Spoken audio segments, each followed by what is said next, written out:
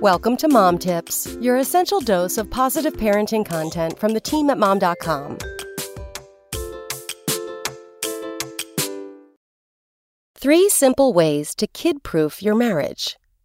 Just because you've traded in couple time for family time doesn't mean you can't hold on to the things that made your marriage great. Here are a few ways to kid-proof your bond. 1. Eat dinner at the table together.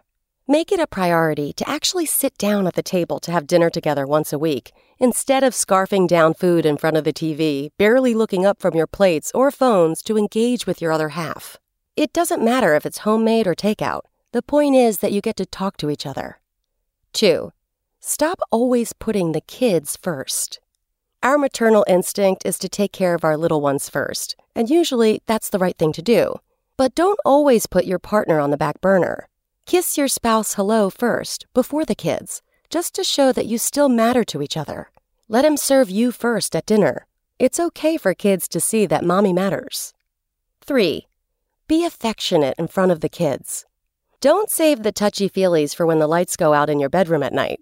When children see their parents hug, kiss, squeeze, and act playful, it sends them the message that not only do grown-ups have a life that doesn't always revolve around them, but also that you actually like and love each other. Come back tomorrow for more mom tips.